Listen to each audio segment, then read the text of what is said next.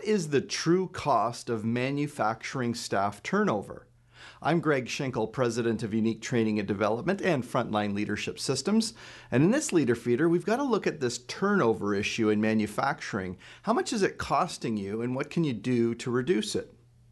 So turnover is going to be expected in manufacturing probably no matter what. And the reason for that is the work itself can be quite challenging and difficult. And what we've noticed is that there's wage compression, meaning that the lower wages have come up, but manufacturing used to have a bigger spread. Now it doesn't have as big a spread. So that means people can look at the work itself and maybe decide, you know what, I could make maybe just a little bit less money and have an easier job of it. So turnover is going to happen in manufacturing. But remember that the cost of the turnover is extremely high. For a typical operator on the shop floor, the minimum recruiting cost is probably going to run you about $1,500. And as the position gets more senior, you're now looking at 1.5 to 2 times that person's salary. Certainly skilled trades and the people who are supporting those on the shop floor are going to find, you're going to find it's going to cost you 1.5 to 2 times salary. Plus, you're going to also see that the learning curve is baked into some of those costs too, because people aren't as productive as they could be as they're learning your business or the specifics of your company. We've all been hearing about this idea of this great rotation or great resignation, I guess. I think it's more like a great rotation in that people are leaving one job for another, and maybe, yes, they're getting a bump in their compensation. But I wonder really if anything's going to change. In other words, am I leaving one job that was and I'm going to another job that's only like the same but pays me more?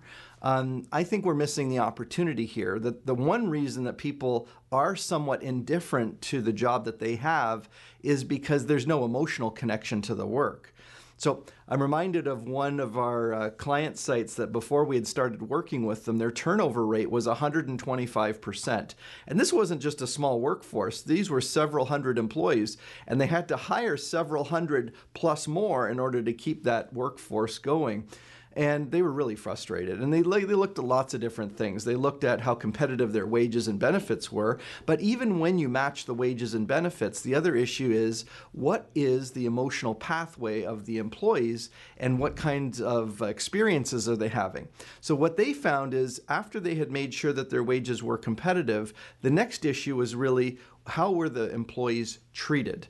Were they given experiences that would connect them to the mission of the organization? So they did a few things that were very simple, and I actually want to cover those with you today. Tip number 1 is to provide emotional experiences. How does it feel to work in your operation?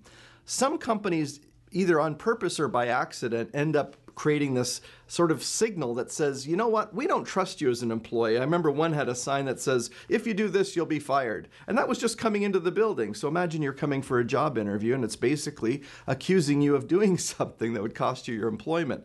But if you map the experience of the employee from the day that they start at your business, or sometimes even the day that they interview at your business, and you look at that map through the first several weeks or several months, when people are really making the decision, did I make the right choice to come and work here or did I not? And so you want them to have that sense that, yeah, this was a good choice. So take a look at those emotional experiences that the employees have after they join your company and sometimes even before they join.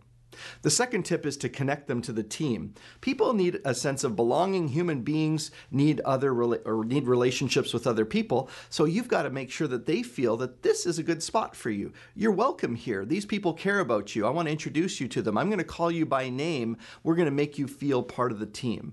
So that's tip number 2. Tip number 3 is to create confidence and avoid embarrassment.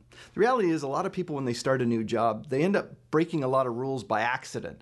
They didn't do it on purpose. Just nobody told them, or if they did tell them, they just forgot. And so as a result, then they're made to feel stupid or embarrassed because they didn't know something that they should have known. And then that just creates this negative experience. So how do you come alongside people, first of all, to give them what they need to know when they need to know it, but also when they do make the inevitable mess ups, how do you make them feel about that? Do you make them feel like, oh, you're not going to amount amount to anything and you're not going to be successful? Or are you going to actually give them the encouragement that says, hey, you know what, we all make some mistakes. It's all part of the learning process. We're still happy to have you here. Because remember, unless the person is a complete misfit with your organization, you're better to invest some time and energy into them to make them stay. And think about it this way, is if the employee experience is better working for you than what they could get somewhere else, even if the pay is different, they will probably look back and even return to your organization because of the experience that you created for them. Now, once you've realized that you can impact and reduce employee turnover in manufacturing by these simple steps, you're going to want to work on some of your other leadership capabilities because let's face facts. People often leave a job because of the relationship or the bad relationship they have with their supervisor or manager. So we can help through the Frontline Leadership Program, which is available in a number of different formats. We do it in English, Spanish, and French. We can do it in person and on site for your organization, or more than ever, you can see in our virtual training studio that we actually can do it quite effectively using our high-definition multi-camera studio. No matter how we can help you and your leadership team become successful, it always starts with a conversation, and that can happen on our website at uniquedevelopment.com. Connect with us on LinkedIn and Facebook and start this journey with us to exceptional leadership.